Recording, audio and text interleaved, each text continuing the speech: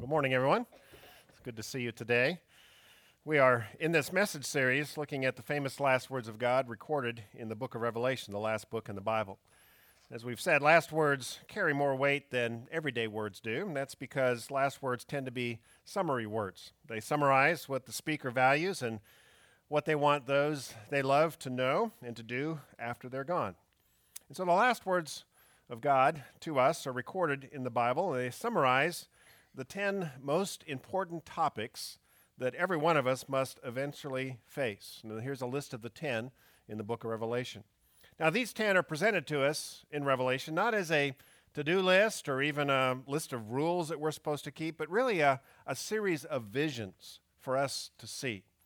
And the reason is because we don't build our lives based on what we're told to do. We build out our lives based on our vision of the future, what we actually see. And in these most famous of last words, God burns into our collective imagination 10 poetic paintings, 10 images of the way things really are now and the way they will be at the end. And if we will allow our imaginations to be stretched and corrected by these 10 images, then we will build a life over time that produces more of the joy described in this book and less of the sorrow that's described in this book. Now, the first image that we looked at is the image of Christ in his place at the center of all of reality, and us in our place before him on our knees in surrender, and then on our feet to follow him in obedience. The second image we looked at last week is the image of the church. Ordinary places like this, full of ordinary people like us, that turn out to be the lampstands of God's light in this world. Today we're going to turn our collective imaginations to the third painting in the book of Revelation. It's a vision of the way worship looks and appears from God's perspective. Now, to the casual observer, what we do here every Sunday morning is, not that impressive. I mean, we sing songs that are not that popular in our culture, and we read from a very old book that very few people take seriously anymore. And then someone like me stands up here on stage. Having read from that book, we make comments and applications from that book. And to be honest, whatever I say or other people say, it doesn't have a lot of entertainment value to it. There may be some, but not a lot. And then sometimes we end this hour by eating little pieces of bread and drinking juice to remember the body and blood of Jesus Christ. Now, given our busy, busy lives and the beauty and the weather of this part of the world, it's baffling that anyone would do this once, let alone Sunday after Sunday after Sunday. But it turns out there's much more going on here than meets the eye. It's gatherings like this, that God says is really like a door that allows us to get a glimpse of heaven now. Now, painting number 2 of the church points to painting number 3 of worship in Revelation. The last word to the Laodicean church was an invitation to worship. Here's what Jesus says in Revelation 3:20. Here I am. I stand at the door and knock. If anyone hears my voice and opens the door, I will come in and eat with him and he with me.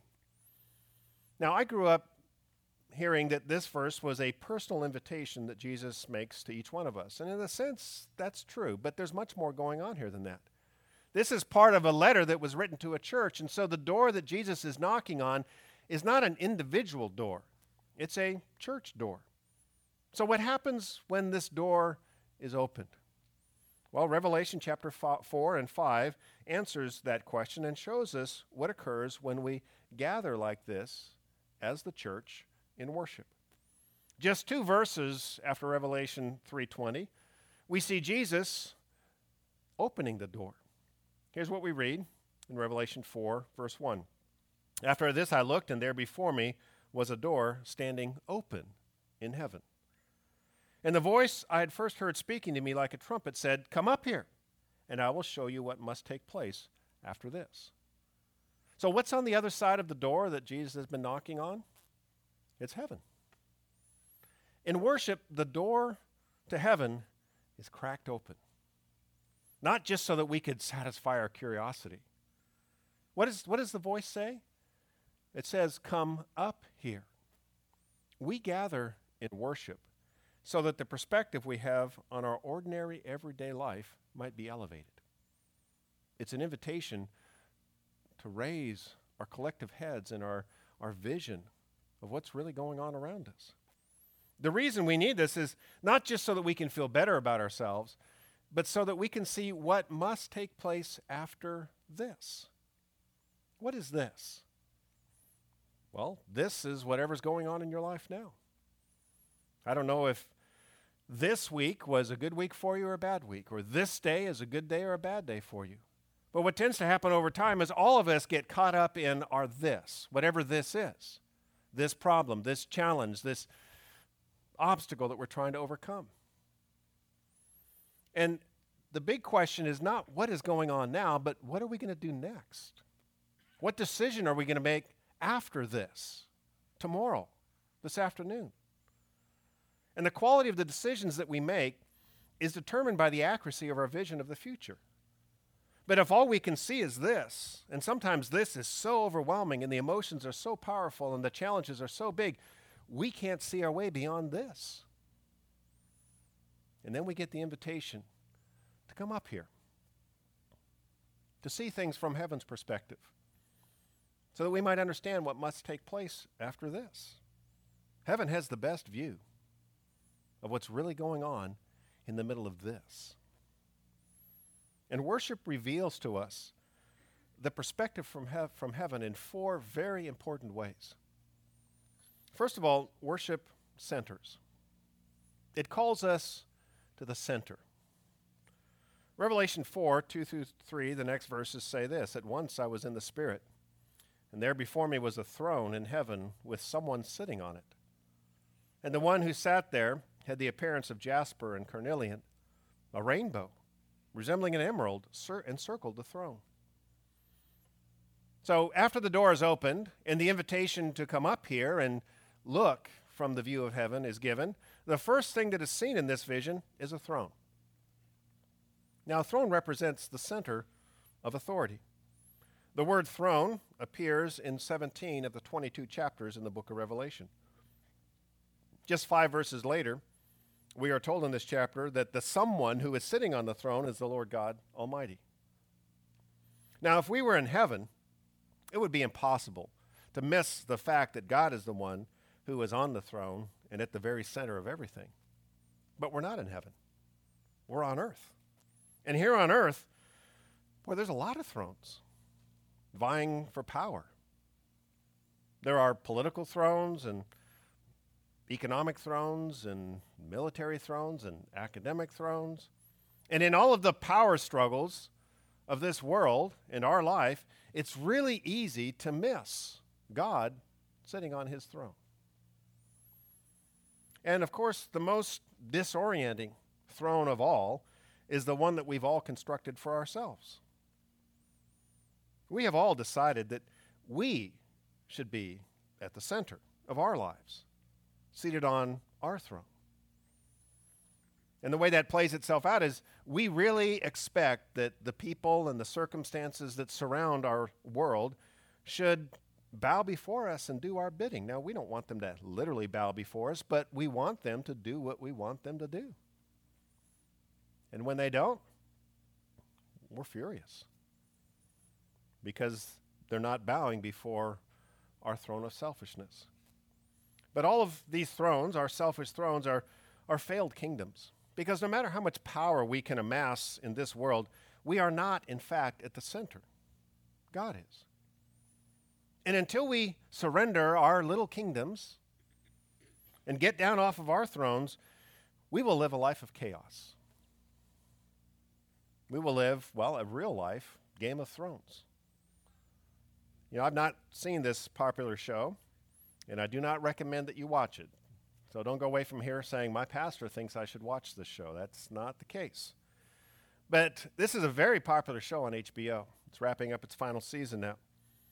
And this is the way the writers describe the plot behind this work of fantasy, Game of Thrones. This is what they say. Everyone is either vying to claim a throne or fighting for independence from a throne. That's the plot line. And as I read that plot line, I thought, That's exactly what's really going on in the real world. Everybody's either vying to claim a throne or fighting for independence from a throne. You see, we look out on our world every week, every day, and this is what we see: a Game of Thrones. We hear what's swirling around, the latest scramble for power between the Democrats and the Republicans, and this has been a week of that. And then we go to work and we compete for a seat that's closer to the center of the throne, maybe of our industry or maybe of our company, or we're caught in the political games that go on in whatever place of work that we have. And then we go home, and if we're married, we find ourselves married to a spouse who's very much like us in this area, and that is that he or she is seated on the throne of their own life, and they're trying to make everything work out the way they want it to work out, just like we're trying to make everything work out the way we want to work out. And so it's not uncommon in marriages for us to vie for what we're going to do and struggle between just those two thrones. And then if we have kids, well, our kids, it turns out, are trying to run their own little kingdoms. And we got to figure out how to manage all of that and how to respond to that. And so every day we go through this, and then we wake up the next morning and we face these things all over again. That's why one day a week, the King of Kings knocks on the door of his subjects and invites us to leave this Game of Thrones and take yet another tour of the castle of heaven and bow before the King of Kings, who sits on the throne of thrones. Invites us to center our lives around the throne that would capture every eye if we could just see it. So worship centers us. It invites us to put our lives in proper perspective, to put this, whatever this is, in its rightful place. Then secondly, worship gathers. It centers and then it gathers. As we approach the throne of God, we discover we're not alone. It's more than just us at the throne.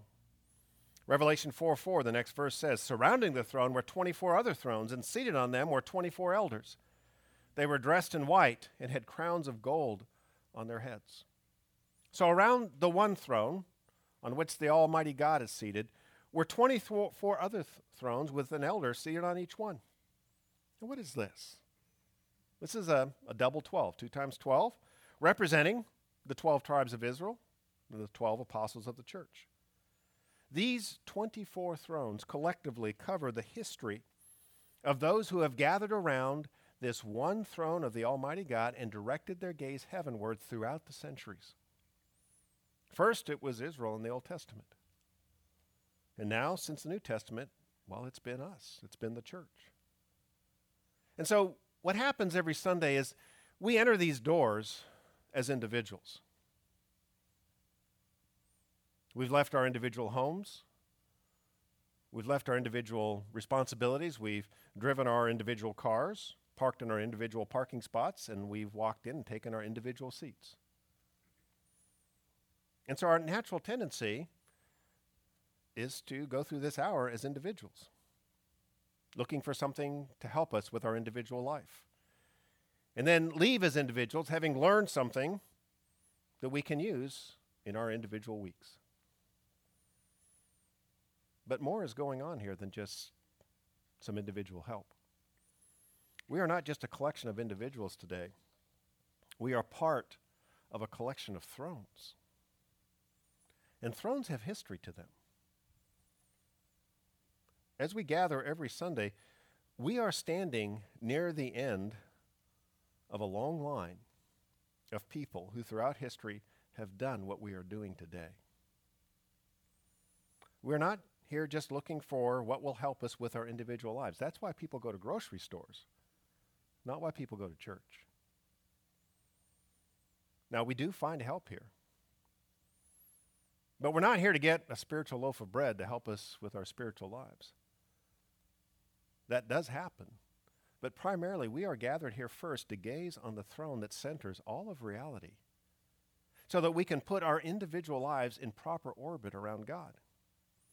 And then as we look side to side in this room and then throughout all of time, we see what heaven sees.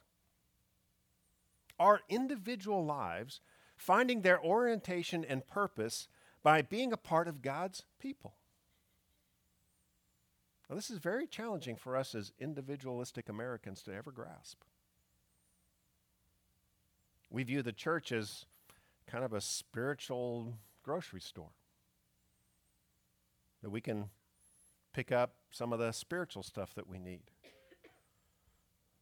But that's not the way our lives are designed to be. We are not just individuals standing before God's throne and then facing our week. We are individual lives finding their orientation and purpose by being a part of God's people. So it's in this gathering that has gone on through the centuries that we are reminded to get down off of our individual thrones and to serve our God. To stop making the church one of the things in orbit around our individual lives, but to make our lives in orbit around the purposes of God. But it turns out we humans are not the only ones gathered around this throne. All of creation is gathered together with us. The next verses in Revelation 4 say something pretty shocking. In the center around the throne were 4 living creatures, and they were covered with eyes in front and in back. The first living creature was a lion. The second was like an ox. The third had a face like a man that represents humankind. The fourth was like a flying eagle. Each of the 4 creatures had 6 wings and was covered with eyes all around, even under his wings.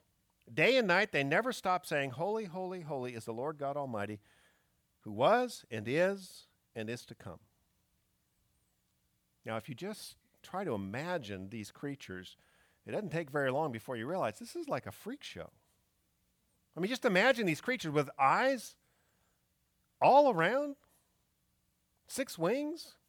What is this that's gathered around the throne of God? These 4 creatures represent all the aspects of creation. Now, we are one of these 4 creatures with a face like a man. You know, as humans made in the image of God, we do have a unique position around the throne. But the rest of creation is also invited to this party. The rest of creation is not silent. They are given a voice too in worship. Now, this is not the first time we've been introduced to the idea in the Bible that more worship God than just us humans. Psalm 19, 1 through 2 is an example talking about how the heavens worship God. It says this: "The heavens declare the glory of God, the skies proclaim the work of his hands. Day after day they pour forth speech, and night after night they display knowledge." We thought that only we were the ones that spoke and only we were the ones that had knowledge, but all of creation pours forth speech before the throne of God. Now, this sounds very similar to what is being described in this scene. Because again, in the book of Revelation, this is not the first time we've heard these themes. This is the last time we will hear these themes. And what does it say about these creatures? Day and night, they never stop saying, "Holy, holy, holy is the Lord God Almighty, who was and is to come." And this is very important for us to grasp, because we tend to think of worship not only as an individual approach before the throne, we think that worship is kind of a separating and pulling away from the real world. We're going now into the spiritual world. But worship is not a departure from the real world of what we can see, and into the spiritual world of what we can't see. No, worship gathers all of reality, both what is seen and what is unseen, and centers it around God's throne. So in worship, we find our place and our purpose. And we need this not just once or maybe 2 times. We need this every 7 days. Because all it takes is 6 days for us to get locked into this, whatever this mess is, and to firmly establish ourselves back on our own thrones, or to be caught in the swirl of whatever the power struggle of the Game of Thrones that we find ourselves in. And every week we are called to gather. Jesus knocks on the door and says, "It's time for you to get a glimpse from up here of what's going on down there, and to center our lives around this." But then thirdly, worship reveals. After that great gathering scene before the throne, we read this, Revelation 5, 1 through 4. Then I saw in the right hand of him who sat on the throne a scroll with writing on both sides and sealed with 7 seals. And I saw a mighty angel proclaiming in a loud voice, "Who is worthy to break the seals and open the scroll?" But no one in heaven or on earth or under the earth could open the scroll or even look inside it. I wept and wept because no one was found who was worthy to open the scroll or look inside. Now, to the first century Christian, scroll meant Scripture. That's the way things were written at that period of time, on scroll form. And so the books of the Bible were written on scrolls. But whether it's written in scroll form, like it was then, or in page form, like it is now, the words of God have always been a predominant feature of God's people gathered in worship. We don't just gather around the throne of God, we gather around the words of what God has said to us. So it's no surprise in this great painting of worship that we find a scroll appearing. What is surprising is that the appearance of the scroll causes John to weep and to weep. Why? Well, the scroll is sealed, and no one could be found, as it said, who was worthy to break the seals and open the scroll. This is pointing to an old problem that the people of the first century, listening to these words, knew well. The problem was this, not a physical seal that would prevent them from physically opening the scrolls of God's word, but a seal of insight that kept them from really understanding what these words meant. You see, for hundreds of years, the people of God had debated over how the prophecies of the Old Testament would be fulfilled and when they might be fulfilled and who might fulfill these prophecies. The scrolls had been sealed. Well, they could be read, but what do these mean? And then one day, a carpenter's son stood up at the weekly gathering of the synagogue in his hometown, and he asked for the scroll of Isaiah to be brought to him. This is very uncommon. The public reading of Scripture was usually reserved for elders and rabbis, not a carpenter's son. But we read this in Luke 4, 17 through 21. The scroll of the prophet Isaiah was handed to him, to Jesus. Unrolling it, he found the place where it is written, "The Spirit of the Lord is on me, because he has anointed me to preach good news to the poor. He has sent me to proclaim freedom for the prisoners and recovery of sight for the blind, to release the oppressed, to proclaim the year of the Lord's favor." Then he rolled up the scroll, gave it back to the attendant, and sat down. The eyes of everyone in the synagogue were fastened on him. Can you imagine this scene?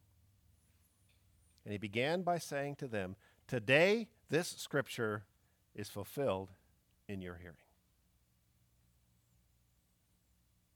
Here's how that scene is described in Revelation. Again, Revelation is not new news, it's a retelling of what's already happened. Revelation 5:5 is the description of that scene from heaven. Then one of the elders said to me, "Do not weep. See, the Lion of the tribe of Judah, the Root of David, has triumphed. He is able to open the scroll and its 7 seals."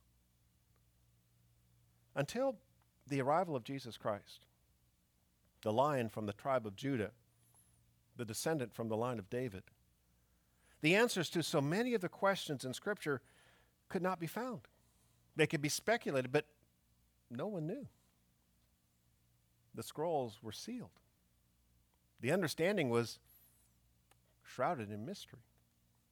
But now we know. Now they can be understood. You know, one of the great joys of Christian worship is that Christ has unsealed the scrolls. No more guessing.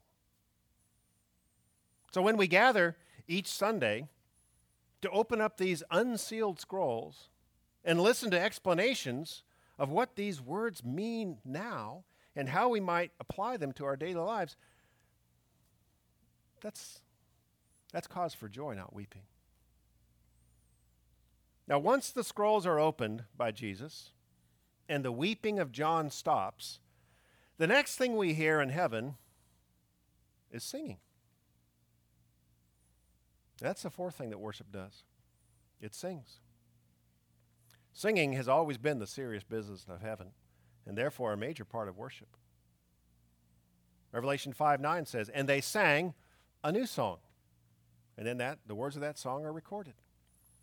Verses 11 through 12. "Then I looked and heard the voice of many angels, numbering thousands upon thousands, and 10,000 times 10,000. They encircled the throne of the living creatures and the elders. In a loud voice, they sang." That's hard for us to imagine. Angels numbering 10,000s upon 10,000s, and not just singing softly, but in a loud voice singing. And then the words of that song are listed. Verse 13, "Then I heard every creature in heaven." You can just hear this crescendo building. "Every creature in heaven and on earth and under the earth and on the sea and all that is in them singing, 'To him who sits on the throne and to the Lamb be praise and honor and glory and power forever and ever.'" Have you ever wondered why we do all of this singing every Sunday? I mean, let's be honest, it's not normal. When else do we do this? I mean, when else this week are you going to get together with people and just sing? I mean, you might go to a sporting event and mumble your way through the national anthem, but you're not gathered there to sing. That's just what you do if you get there early enough, but you're there for the sporting event. You might go to a concert and sing along with one of your favorite songs, but you're not the focus. The focus is on the performance. In fact, the performance is so loud that there's no chance that anyone will hear your singing, so you can sing at the top of your lungs knowing that no one's going to hear this. You're not the focus. But this singing is different. This singing is about you and me singing to God in worship. Not watching people on stage singing, not evaluating the performance of the musicians. And as you read through the book of Revelation, one of the most interesting things is that it seems like in almost every case, if something is said in heaven, it is sung in heaven. Heaven appears to be one big musical. Now, I love music. I am not a fan of musicals. Now, they've been doing some better ones recently, but still, in a musical, it just seems odd. You know, a guy's going to say something to his gal, and he sings. And I'm thinking, just say it. Nobody does that. You don't just walk up there and say, "Whoa," you just say the words. Just say what you mean. Don't start singing it. But God appears to be a big fan of singing. And not just in heaven. I mean, if you listen to the sounds of creation, he loves song. The singing doesn't end at the borders of heaven. All of creation is one big musical to God. And the question is why? What is it that's so important to God about us singing to him?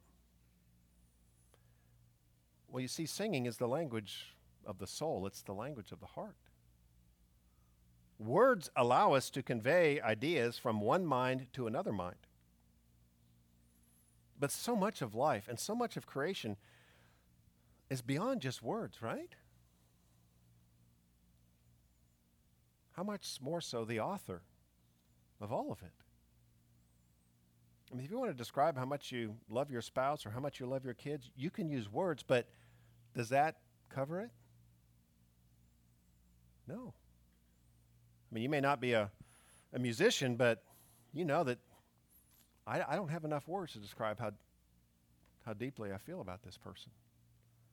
Or you see the beauty of a sunset, yeah, you can write it down. But it demands more than that to capture what you're seeing. So much of life and creation is beyond words. So if we want to just think about God and leave here with ideas to ponder about God, then words will do. And that's part of what we do. That's the worship reveals part. We consider God's truth and we ponder how we might apply it to our lives. But if we are to also bow in the presence of all power and all beauty, we've just got to sing, even if you're not a good singer.